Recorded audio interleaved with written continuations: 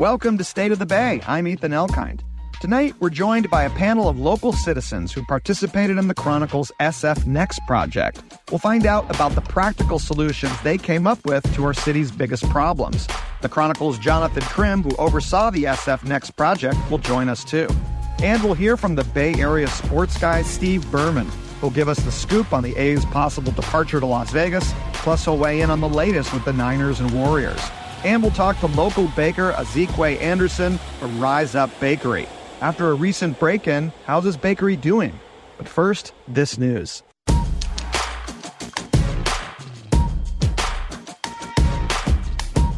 Welcome back to State of the Bay. I'm Ethan Elkind.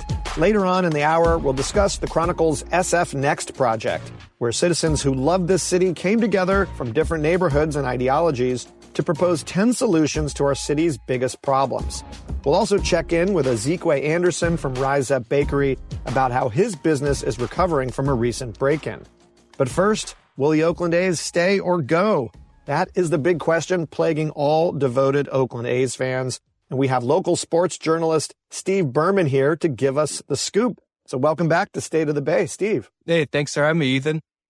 So, Steve, let's start with the A's. About 10 days ago, the 30 Major League Baseball owners gave unanimous approval for the team to move to Las Vegas. Is there any chance at this point that the A's might still stay in Oakland, or is this really the end of the Oakland A's?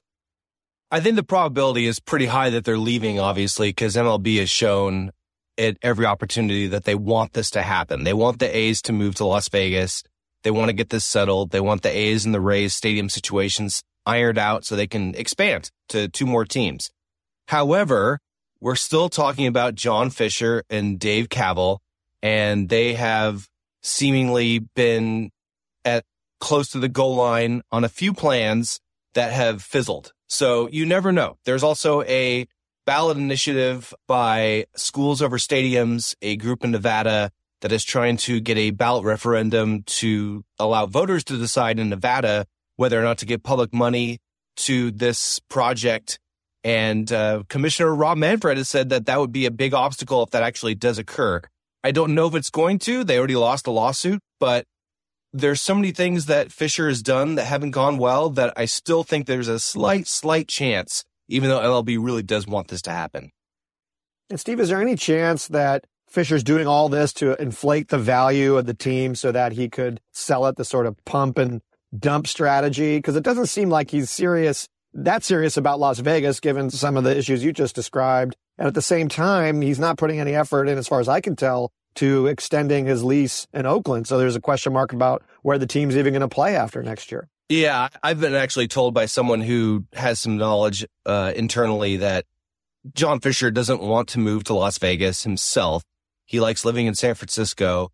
And a lot of people have speculated exactly what you're suggesting, that it's a pump and up kind of thing and the value of the franchise will be raised. But the weird thing about that, though, is that he seems like kind of a stubborn guy in his business dealings. And if he wanted to sell, he could have just sold already. This is not a situation where there wouldn't have been buyers lined up. I mean, Joe Lacob has openly said, I would be interested in buying the Oakland A's if they were for sale. So I don't know if Fisher has a major plan of like, oh, I'm going to move to Vegas and then sell the team 3 years later. Or if he's like, okay, I'm so upset at the Bay Area for being mean to me, I'm going to take this team to Vegas and then see how it goes. I kind of actually am leaning towards that one, even though a lot of people who are very smart believe that his plan is ultimately to sell the team with a higher value in Las Vegas. And as I mentioned, they only have a lease through next season. What do you think is going to happen, the sort of next phase of negotiations with the city, potentially, or others, about where the team's even going to play? Well, I thought it was pretty funny. Dave Kaval, the A's president, essentially gave up the game when he talked to my colleague, Evan Drellich of The Athletic. He said that the TV money is a huge part of the situation, the local TV money. The A's get over $50 million reportedly from their deal with NBC Sports California, right? So the part of that deal, Kaval said during this interview, was that they have to play in the Bay Area to get that money. There's no TV deal for them in Vegas. And so that means that they cannot play in a minor league stadium in Nevada, in Reno, or Las Vegas. And that also means they can't play in the Sacramento River Cats ballpark either. So you have 2 choices. the Coliseum, extend that lease, or Oracle Park if they can iron all that stuff out there. And Cavill also said during the same interview that they want to keep all the A's branding. So they don't want to change team names. They don't want to give up the colors and the team name when they go to Las Vegas. And the mayor of Oakland has actually said that if we'll allow you to stay in the Coliseum beyond the lease that ends after the season, if you allow Oakland to keep the branding of the A's. Cavill said they're not going to do that. So that pretty much tells me that their hope or their plan is to play in Oracle Park after 2024, which obviously no one's going to go to those games. Not a soul. I mean, the Giants' attendance is down, right? But that's $50+ million that they would get, and they don't seem willing to give that up. And you think the Giants would be open to hosting the A's there when they're not playing? I think MLB would just make sure it happened and make it kind of a sweet deal for the Giants. I think that if MLB said, hey, this is what you got to do to get this team out of town, because they want the A's out of town too. And let's be honest, they want this entire market to themselves. So I'm sure that, yes, they would be very friendly and forthcoming to the A's if they wanted to play in Oracle Park. So A's fans have to be depressed at all this news. If a team does end up moving, what do you think is going to happen to those A's fans? Are they just going to ditch Major League Baseball? Are they going to become Giants fans? Probably depends on how old you are. I think if you're a certain age, you're probably going to either keep rooting for the A's and be quiet about it. And I think that's going to be a small percentage. A lot of people are just going to either stop caring about Major League Baseball in entirety or pick another team. But I do not think that there's a situation where there are going to be a lot of A's fans who are like, all right, we're going to follow you guys and we're going to go to A's games in Vegas. There are some Raiders fans who do go to Vegas, but it's more of a nomadic team, at least in recent history. A's fans are not happy with this at all. So there's going to be nobody who's saying, oh, I'm just going to go to Vegas and make it a trip. No, if they're trying to get tourism dollars, it's not going to be from A's fans in Oakland. Yeah, well, we'll see how this all pans out. A lot of question marks, as you've just described here. But let's switch and talk about football. The Niners had an excellent game on Thanksgiving Day, big 31-13 win over the Seahawks. They have a big game coming up on Sunday, against the Philadelphia Eagles, with the best record in the NFL. What are your predictions about how the team's going to fare against the Eagles? Predicting this game is tough. I look at the Eagles, and it seems like they just fumble their way through every game and end up winning. You know, against the Bills yesterday, they seemed like they were going to lose that game for a large portion of it, end up pulling it out at the end in overtime. I don't think they're as good as they were last year. It seemed like they were more dominant on both sides in the trenches, and that essentially just destroyed the 49ers in the first part of the NFC Championship game because they could not block Reddick. I think the 49ers right now are rolling. They're going through one of their patented, we're kind of messing around for a little bit, and now we're going to have a huge run for the rest of the season. They're in the middle of that right now. The thing is, though, is that the Eagles are going to be up for this game. Their fans are going to be up for this game. The 49ers did a little bit too much talking after losing the NFC Championship game, so you're not going to catch them unaware here. It's going to be, it's the best game probably of the NFL regular season coming up here. And I do think the 49ers will end up winning because I do think they're the better team. I think they're the more talented team right now, but anything could happen and it wouldn't surprise me at all. Well, hopefully we'll have the chance to see the team in the playoffs. And I want to get to the Warriors before we end here. So they've been looking pretty mediocre this year. I think they're sub 500. Draymond Green was suspended for 5 games for putting Rudy Gobert in a headlock. Which is ridiculous to say, but unfortunately not surprising for those who've been following Draymond Green's career. What do you think of the team so far? I don't know. I think that the Draymond thing has been probably the story of this season. It seems like the Warriors are actually from, number 1 to number 11 or 12 on the roster are much stronger than they were last year. Their bench has actually been keeping them afloat in some games, even to the point where Steph and Clay got benched recently as they, forced a big comeback against the Suns. I think that the fact that Draymond's defense has been missing has really taken a huge piece of this team. It also has prevented them from being able to have Chris Paul be really with that second unit running them because Steph needs Draymond to be able to play off the ball. I think it'll be very interesting to see what happens when Draymond is back and how the whole thing coalesces. Because they're obviously not the favorites to be a championship finalist or contender, but I don't think they're as bad as what they've shown over the last 2 weeks, which they look pretty bad. The other thing I would say, though, is that it seems like they are not the best coached team right now. They just sort of lose focus at different times of the game. We saw it against the Spurs, a very bad team, and they just stopped really paying attention to details at the end of the game and almost lost it. And so I'm wondering if there's some sort of lack of connection with the players and the coaches right now. We'll see, though. Draymond could come back in and be the glue until the next time that he messes up and goes after somebody and thinks about himself more than the team and gets suspended again. Well, and your take there on the team maybe not looking so well coached is sort of counterintuitive, given how much Steve Kerr has been really admired in the Bay Area. So that would be an unusual thing, right, for Steve Kerr to maybe having some coaching lapses, in your view? It is. It's something that's not the most popular idea among a lot of people. People do love Steve Kerr around here for obvious reasons, and he's won, I think, 10 titles as a player and a coach. I do, though, think that there seems to be some sort of lack of focus. And yes, you could blame the players for turning the ball over too often, but I also wonder if there's something going on with rotations as well. Like, for one thing, I think Moses Moody should be playing way more than he already is. And Steve Kerr actually admitted Moses Moody should be playing more than he is.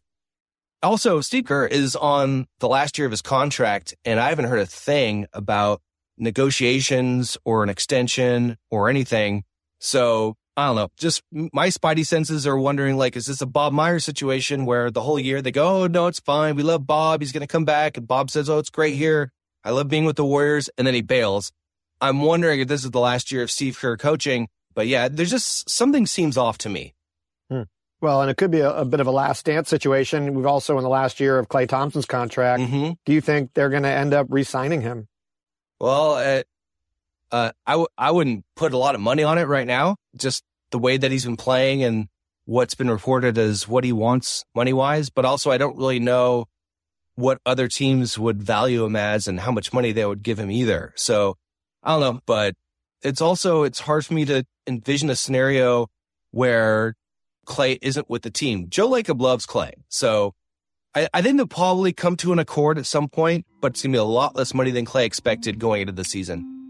Well, lots of excitement in Bay Area sports as usual. And thank you so much, Steve, for explaining all this to us and giving us your take on it. That's local sports journalist, Bay Area sports guy Steve Berman, staff editor and writer for The Athletic. Thanks for coming on State of the Bay. Of course. Thanks, Ethan. And coming up next on State of the Bay, we'll talk to 3 San Franciscans who participated in an initiative called SF Next, where they help come up with practical solutions to our city's biggest problems. The editor from the Chronicle who oversaw this project will also join us. That's right after the break, so stay with us.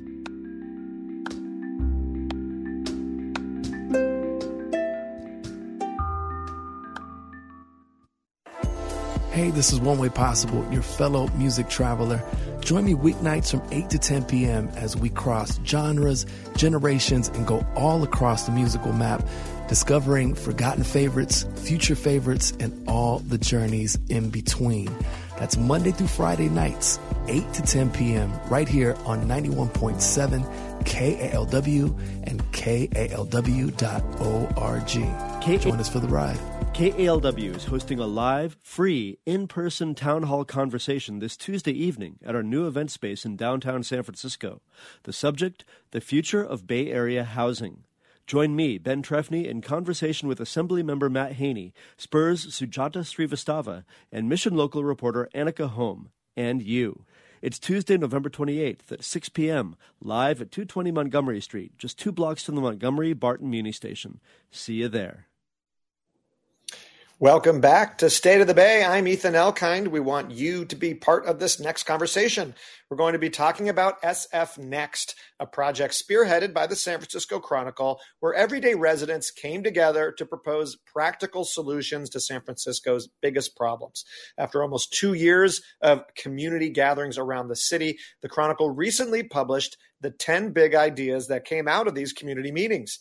So have you followed along with the Chronicle's SF Next project and have an opinion to share on one of the proposals? we would love to hear from you. Do you have your own big idea to share? You can give us a call. We'll open the phone lines for this next segment. You can dial us at 866-798-8255. That's 866-798-TALK. You can also email us at stateofthebay@kalw.org. So let's discuss the Chronicle's SF Next project. According to the Chronicle, the goal of SF Next was, quote, to convene community members for robust conversations about the challenges facing the city. And after 18 months of community gatherings and speaking to over 1,000 residents, the Chronicle recently published what they're calling the 10 big ideas that came out of these meetings. So here to give us greater insight into how this project took shape is the Chronicle editor who oversees the SF Next project, Jonathan Krim. Welcome to State of the Bay, Jonathan. Thanks for having me. Glad you can join us. So you serve as an editor at the Chronicle and oversee the SF Next project, as I mentioned. Can you briefly just tell us what the project is? Sure. It's really twofold. We're definitely interested in helping the community to solve the many challenges that are facing San Francisco right now. I think we feel pretty strongly that there's a newer role for local media that involves facilitation of community conversation and problem solving that pushes beyond just providing information, which is our traditional role. But the second thing really is bringing people together who do not necessarily share the same worldview. This is a very polarized city, as you know, and that's one of the biggest problems facing this town, not only the more tangible things that we see in front of us. The polarization has just gotten, I think, extremely serious, and it gets in the way. The whole city is really sort of paralyzed by a lot of it. So we felt very strongly that anyone who was going to participate in our process needed to be able, willing, and interested in sitting next to people who very much want to solve San Francisco's problems and are willing to work with whomever in order to make that happen. And we enforced some really strict guidelines about making sure that everyone's treated respectfully and people are open to ideas. And we actually did not have to do a lot of that. It just happened naturally. And we had a lot of meetings, not just with this current group, with people who, after the meeting was over, came up to us and said, that was pretty refreshing to just be able to have these conversations with people. And they got intense sometimes, but they were always respectful. And a lot of relationships formed that I think people never expected. Yeah, it's our own little version of bipartisan consensus and solutions, thinking about it at the city level and comparing that to the polarization at the national level. Well, Jonathan, you talked about how this is a bit of an unusual role for a news media company to engage in. Were there any models that you look to? Is this happening anywhere else around the country where you could incorporate some of those lessons into putting the SF Next project together? There are several local journalism initiatives that involve community engagement. I think we pushed a little beyond a lot of them. We did a couple things. Of course, we had a coverage team that was a big part of this. We did major polling last year that was one of the biggest polls we've ever heard of for local issues in San Francisco. And that helped guide the topics and the issues that we had people working on. But we also were committed to getting people to actually participate in problem solving, not just come in, vent about their experiences, talk about what they think and what the problems are, but folks who actually want to put in some of the work. And these folks who are on with us tonight have done an amazing job doing that. They spent the last 3 to 4 months meeting regularly, talking with each other, working with us on sort of all of the coordination issues that needed to happen. And it was a fantastic thing to watch. Well, Jonathan, as you mentioned, we've got some of the folks who participated. We're going to speak to some of those solutions. But before we get to them, I just wanted to ask, how did you find the participants who helped create the 10 big ideas? So we started by having a lot of community meetings with people from all walks. We first started with off-the-record small group meetings that were just cohorts from similar places. So we had tech folks come in one time. We had folks from the arts come in. We had folks from small businesses come in. We did that with about 12 or 15 different cohorts. And throughout all of those, we were sort of privately scouting and watching for folks who we could tell were going to fit the model that we were trying to create. And then we had larger meetings as well. And we had a big conference last year and culminated in another one this year. But we were, again, always watching for folks. And so we invited a set of people, and then we encouraged them to bring other names and folks to the table that we might think would be good for the project. And so we did a lot of that as well. And we, of course, relied on, we relied on the Chronicle staff as well. A lot of the reporters and editors know folks in the community who, again, fit the mold and the sort of sensibility and personality that we were looking for to make this thing work. So let's talk about a few of the 10 big ideas themselves. As you mentioned, we've got a few of the people involved here, 3 to be exact, and let's go through them one by one. Although I will say we don't have time to dig into all 10 proposals, but you can find a link on our website for all the big ideas. So first, let's start by introducing Tom Radulovich, Executive Director of Livable City, who participated in this process. So welcome, Tom. Thanks for having me. So, Tom, you're one of the 30 panelists who came together in the group that Jonathan just described over multiple months. And you primarily contributed to the idea named the Big Wiggle, aimed at revitalizing downtown. Can you explain what the Big Wiggle is?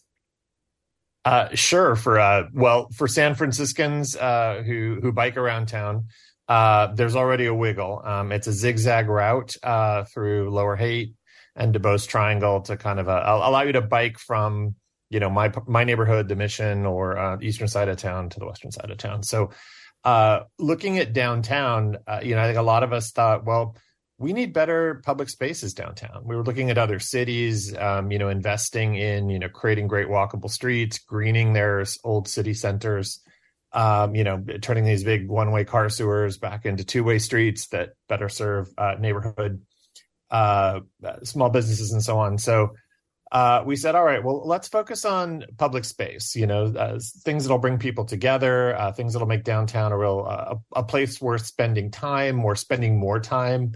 Bring back the joy of people watching, walking, cycling, etc., consistent with our climate plan, consistent with this goal of reviving downtown. So we're looking at, different routes. And then Derek Oyang, brilliant guy, came up with the idea of, well, let's kind of create a zigzag, a step, really strongly visual through downtown from the Embarcadero all the way to Civic Center. So it's a route that would zigzag north of Market Street. The idea is these streets would be green, really people-oriented, inviting. They change character. Some of the streets are wider, some of them are narrower, some are in the financial district, some are in Union Square, or we have a performing arts promenade proposed in the Civic Center. So it would change character as you move through neighborhoods, but it would be a way to walk through. So yeah, we felt it was strong conceptually and just kind of a great idea to kind of throw out there and hopefully get the city thinking about public spaces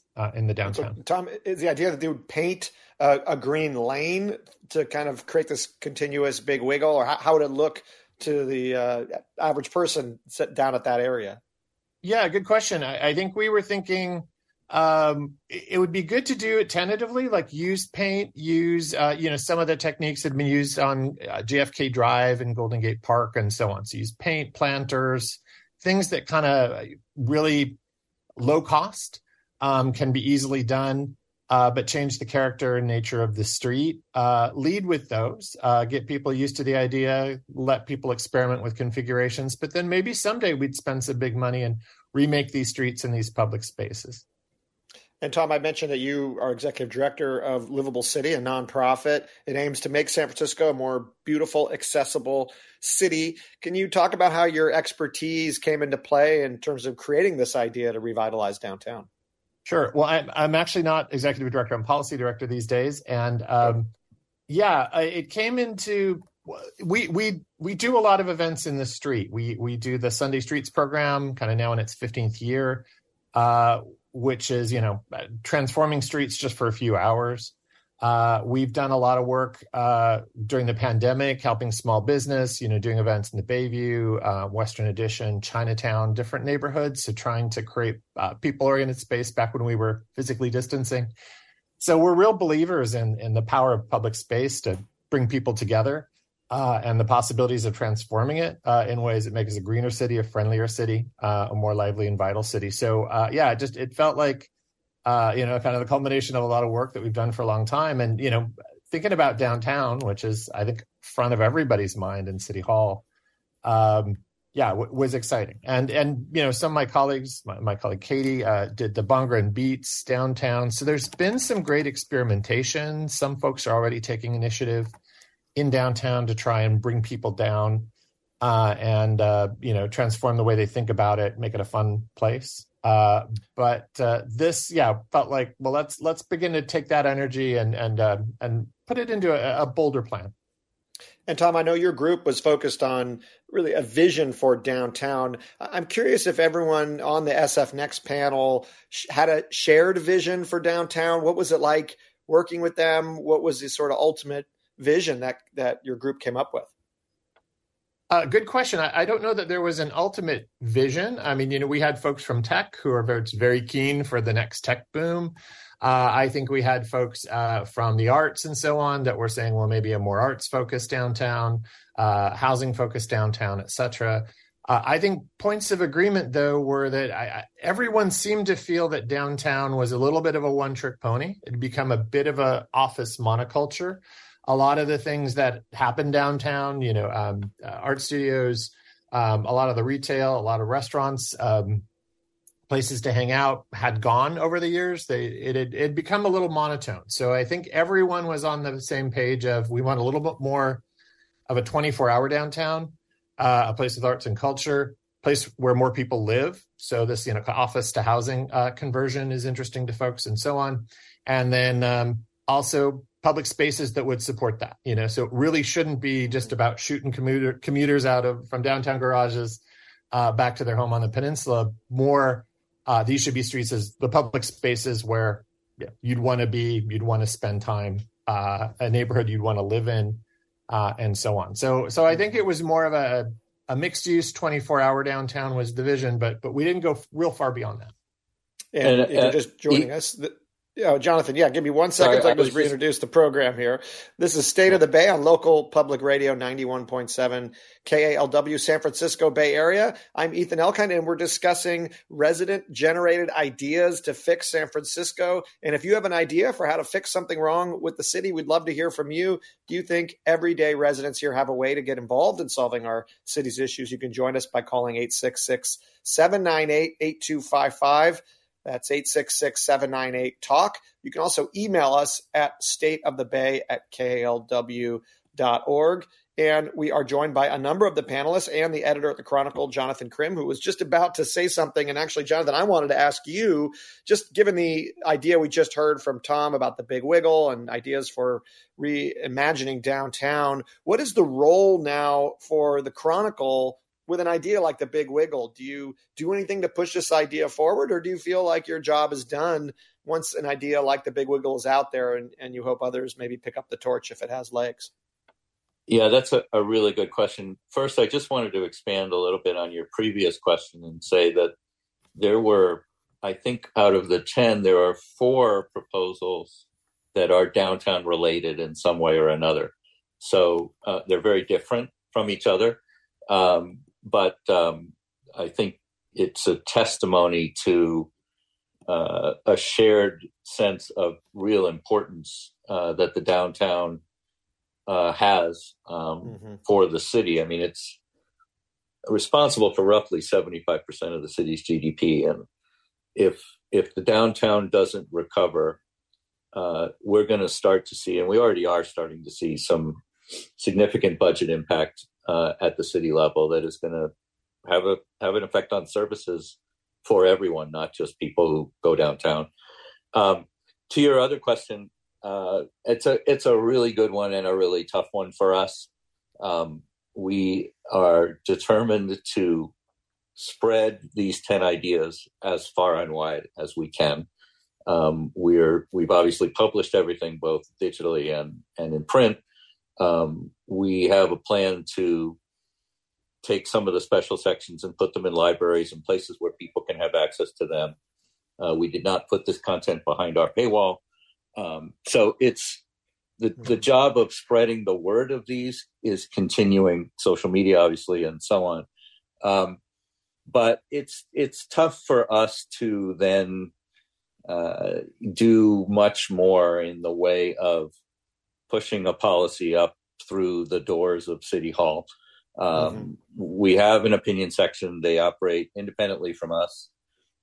If they decide that they want to pick up the cudgel on one or more of these things, that's certainly up to them, but we don't coordinate that with them. So no, I appreciate you clarifying that, and it makes sense. So we'll see how these ideas play out. Let's move on to another big idea. Joy Jackson Morgan, a second-generation native of the Bayview Hunters Point neighborhood, also executive director of the 3rd Street Youth Center and Clinic, is joining us now. So welcome to State of the Bay, Joy. Thank you so much for having me. It's a true honor to be here tonight. Well, we're so pleased you could join us. So, Joy, I know you worked on a proposal to help fill vacant city jobs. Can you explain your big idea called Civic Hall? Yeah, so there's a 4,000 job vacancy in San Francisco. Let me say that again, 4,000 job vacancy in San Francisco. And so doing work in social services and working with the unhoused, particularly with young people, and knowing that they need access to social services, we set out to figure out, how can we get more eligibility workers online for the city, particularly for the Lower Polk Navigation Center, which we run, and found out that there's a 400 job vacancy for eligibility workers across the city. So that's 10% of the vacancies. And so, started to think about, what would it take to get more San Franciscans employed with these job vacancies? And we found out that the eligibility worker job only requires a high school diploma or a GED and passing the civic exam. So with that in mind, this was already sort of brewing in my head. And so when Jonathan and Noah came to visit me about SF Next, this is one of the things that were top of mind for me, really addressing the needs of the job vacancy here in San Francisco. So it's an amazing point that there's this many vacancies. Can you describe a bit about how Civic Hall would work then? How would it help match people to these openings? Yeah, so our public library is a wealth of knowledge, and it has the space, the technology, the trust, and the shared mission to help address these issues. And so we wanted to use our library, particularly the main library for this pilot of Civic Hall, to be able to bridge the gap. The library has access to practice exams and exam material for the civic exam. So why not create a test prep for these civic exams to help more San Franciscans be a part of the solution of helping to fix San Francisco by getting these jobs? So, having about 100 folks go through a program where it's like SAT prep, but really also focusing on the soft skills like interviewing skills, how to keep a civic job, partnering with CBOs, helping them really learn how to be a part of San Francisco again. Particularly, we were thinking more so like with our unhoused folks, some of our seniors, folks re-entering into the job field, new graduates from college, really focusing on them to help them get this bridge to these jobs. So having this test prep doesn't lower our standards or expectations for these jobs, but really, again, help San Franciscans join in helping to heal our city. And Joy, I just have to ask, what motivated you to want to participate in the SF Next project with the Chronicle? I think I just love talking about my city and trying to help. Like, being born and raised here, these issues hit me harder than probably most. And I really want to just see San Francisco shine bright again. I want to bring back the love and the positivity and the productivity that our city once had. Not to say that it doesn't have it now, but just want to see us shine. Well, it's wonderful that you feel that way, and I hope more people feel that way, and I'm glad this project is giving someone like you a chance to get your ideas out to a larger audience. But let's hear from our final representative of some of the big ideas here. That's Mark Nagel, who's a co-founder of Rescue SF, a citywide coalition of residents advocating for compassionate and effective solutions to address homelessness. So, Mark, you were involved with an idea to improve how our city government works. You're proposing that we implement a new performance management system. So what exactly is a performance management system, and how do you think it would help our city run better? Hi, Ethan. Thanks for having me. We all know that San Francisco has a lot of crises on our streets, right? We have homelessness, open-air drugs, downtown collapse. But the real crisis also is in City Hall. We asked ourselves, why is it so hard for San Francisco to solve hard problems? The one example that jumped out at us was the Tenderloin Emergency Initiative that the mayor launched back in December of 2021. To a lot of fanfare, she had special powers. A lot of resources were thrown at the Tenderloin. 6 months later, the initiative just died a quiet death. And the reason why is because of just a management failure in City Hall. There was no written plan. There were not clear targets and goals for what the city was trying to achieve, a lack of follow-up, a lack of review of what was actually happening, just basic management practices that weren't being followed. So as a result, a lot of activity happened in the Tenderloin, and there was a lot of good that was done, but the Tenderloin didn't fundamentally change. And that was a real tremendous failure. So as the city continues to grapple with big problems, we think the city needs to really reform how it manages the business of government. It doesn't have to invent something from scratch. There are practices that have been around for about 40 years, going back to the New York City Police Department, and then the city of Baltimore, and then spread across to other organizations at the federal level, states and local governments. So it's not reinventing the wheel here, making something up. These are practices, basic management practices that have been tried other places. So you asked, what is performance management? It starts really basic with simple elements. You need clear goals, what to accomplish that are specific, targets that are measurable, strategies for achieving those specific goals with elements in the strategies that are also measurable for what the government should be doing in order to achieve those goals. And that sounds like a lot of strategic plans that go nowhere, right? And governments and all kinds of organizations do plans that fail. But what you add to this, though, is a process for how to take the ideas and the plan and make it work. The core to that is a regular meeting where the mayor's office meets with department heads to review the strategies, to review the plan, and see how we're doing. So they're measuring constantly the results, they're coming together and asking, how are we doing? Let's look at the results. How does it compare to our targets? Are we on plan? Are we on track or not? If not, why not? And those why not questions, as we see in all kinds of these meetings that happen elsewhere, drive the conversation to deeper and deeper levels to investigate what's happening in our departments, what's happening on our streets, what is government doing, what's working, what's not working. And so those conversations lead to a lot of I don't knows, and departments have to dig deeper and deeper to find answers. But that's where that innovation then happens and roadblocks then are pushed aside. So it's taking best practices from other governments, very simple things that are easy to understand.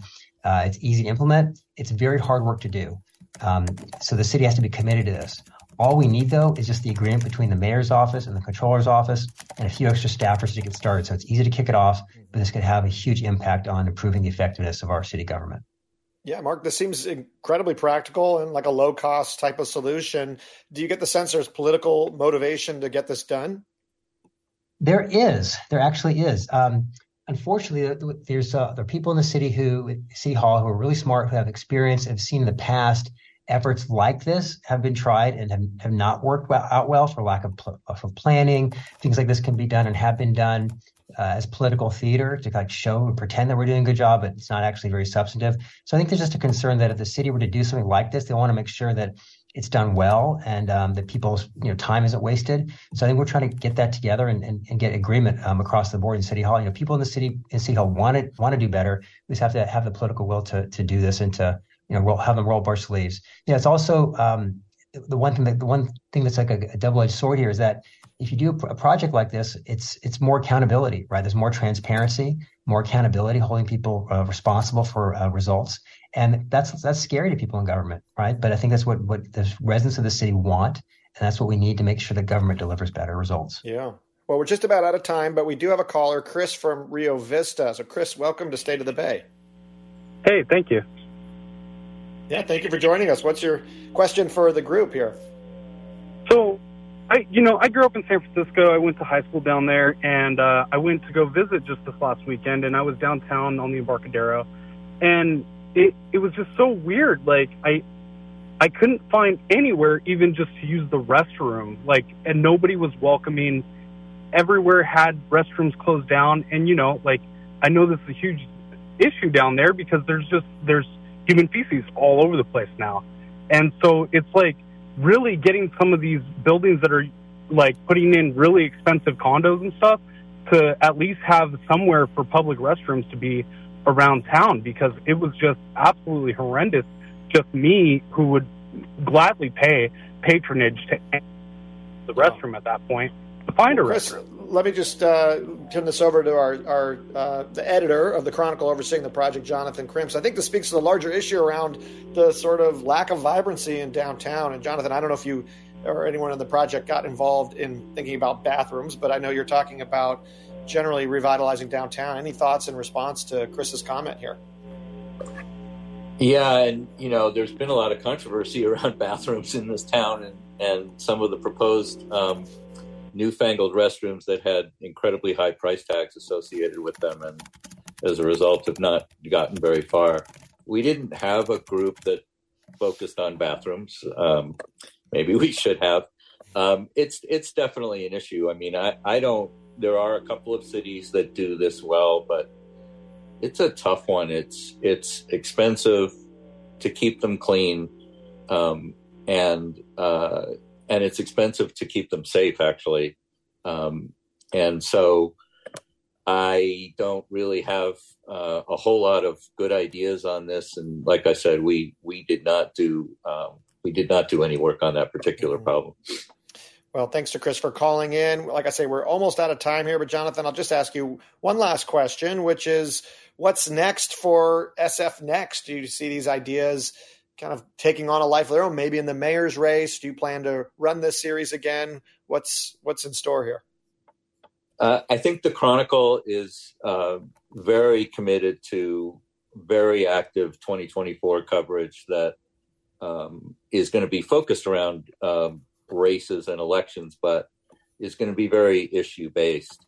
I don't think there's a real plan at this point for specifically what will happen with SF Next. I think there's, we had some budget commitments for this that have run out. And so I think at this point, the newsroom and the executive staff is going to have to sit down and think about how do we continue to do community engagement and this kind of work, which we feel has yielded some really, really good results, and do it in a way that we can afford to.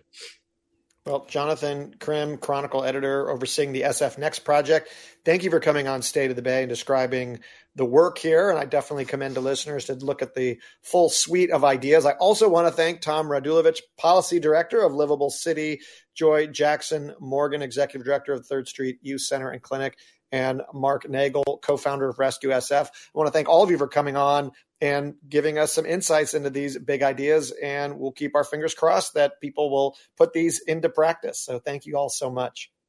Thank you. Much, Ethan.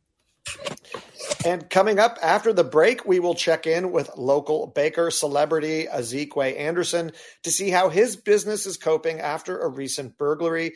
And we'll also get some tips for holiday baking. Stay tuned on State of the Bay. We'll be right back. This week on The Arts, you'll hear about San Francisco Opera's production of The Elixir of Love from its scene-stealing star, tenor Penny Patti. Plus Guys and Dolls at SF Playhouse, a holiday mezzo mashup at Cole Mansion, and Philippa Kelly brings us Panto Sleeping Beauty in the Presidio. I'm David LaTulippe. It's On the Arts, our weekly radio magazine to the performing arts, Wednesday afternoon at 4. Join us. Welcome back to State of the Bay. This is Ethan Elkind. So earlier this year, my co-host Grace Wan sat down with Azikiwee Anderson, the founder of Rise Up Bakery, to hear how he turned his shelter-in-place sourdough project into a successful micro bakery with a mission. The business has been booming. Customers seek out its loaves of bread featuring flavors like gochujang, ube, curry leaves, and sesame. But on the morning of Tuesday, November 7th, Azikiwee woke up to some heartbreaking news. He learned that his bakery had been burglarized overnight.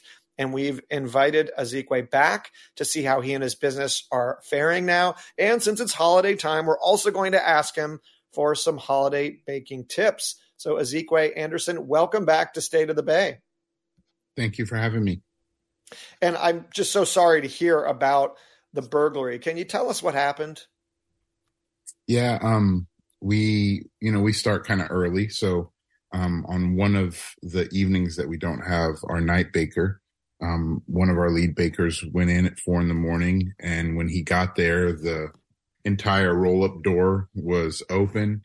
And he started texting me. He was like, hey, I don't really feel safe going in here. I don't know exactly what's going on.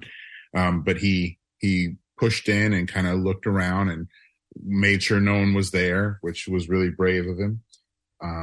Shout out to JJ. And then he started texting me and was like, you got to get down here. We've been robbed. And so I got there as quick as I could. And it literally, from the moment I got there until about, 10 a.m., it was just a blur of, it was like dominoes. One thing happens, which leads to the next thing, which leads to the next thing. So we found out that because someone had actually come in and went into our walk-in, we had to throw away hundreds and hundreds of loaves. We make everything 3 days in advance. So yeah, it went from like, oh, they stole all of our computers and all of our cash boxes and all of our iPads that we use to go to all of our farmers markets to, oh, now we have to throw away every single thing that wasn't tied down in the fridge. And that was just a little bit too much for my mind to bear. It's been kind of hectic. I put out something on Instagram, which is kind of where most people found out about me and my bakery. And I got a real resounding, thousands of people reached out to us and told us how much we mean to them, and people started making donations. And so it's been kind of crazy. We still got to do a lot to deal with the insurance and all that stuff, which I've never really done. But so far, we remade all of the bread that we needed to make to get back out to all of our shops and all the stores that count on us. It's been a crazy, and then to follow that up was holiday. So it was like all of that was going right into Thanksgiving and all of our biggest time of the year. So it was definitely hectic. Well, I'm really sorry again about that. That must have been just incredibly upsetting and just physically and emotionally demanding, because it sounds like you were trying to fill orders as usual. So how did you and your staff pull together to try to meet the commitments you'd already made even after this burglary? Well, I mean, there was, since we make everything so many days in advance, there definitely was this band everybody together, work some extra late nights and having everyone come in to try to, there was actually a real camaraderie of we're not going to let them stop us and we're going to, try our best. And I was really, really proud of my crew. you hope that what you put your heart and your soul into and you put it out to the world and you hope it's received a certain way. But when people really hit you back with like, you mean a lot to us and we want to be there. We had a bunch of other people in the service industry, restaurants, like call us up and say, hey, we know you guys are burning the midnight oil. How about we just bring you a staff meal? They like brought us pizzas and things like that. So yeah, it was, I think the thing I learned most is the community that we're so fortunate to be a part of. It's like really, really caring and wants to see us succeed. And so I feel like when you got people in your corner like that, it's a lot easier to like dust yourself off and like say, okay, yeah, let's just dig deep, you know? Mm-hmm. Well, it is wonderful and heartening to hear about the positive support you've gotten in response to this tragic burglary that you experienced. But let's move on to the fun part. It doesn't all have to be doom and gloom. Yeah, it's not doom and gloom. It's not doom and gloom. So I want to talk about the special loaves that you have planned for the holidays. So let's start there. Anything on tap that you want to let listeners know about coming up for the holidays? Well, we just got finished. It seems like it was literally just yesterday, but it was a couple days ago. We just finished cranberry, Grand Marnier, orange zest, and warm spices. So it was like our holiday loaf for Thanksgiving, and it was really meant to have like, you know, nice big turkey sandwiches the day after Thanksgiving is kind of what we had hoped to, you know, kind of inspire.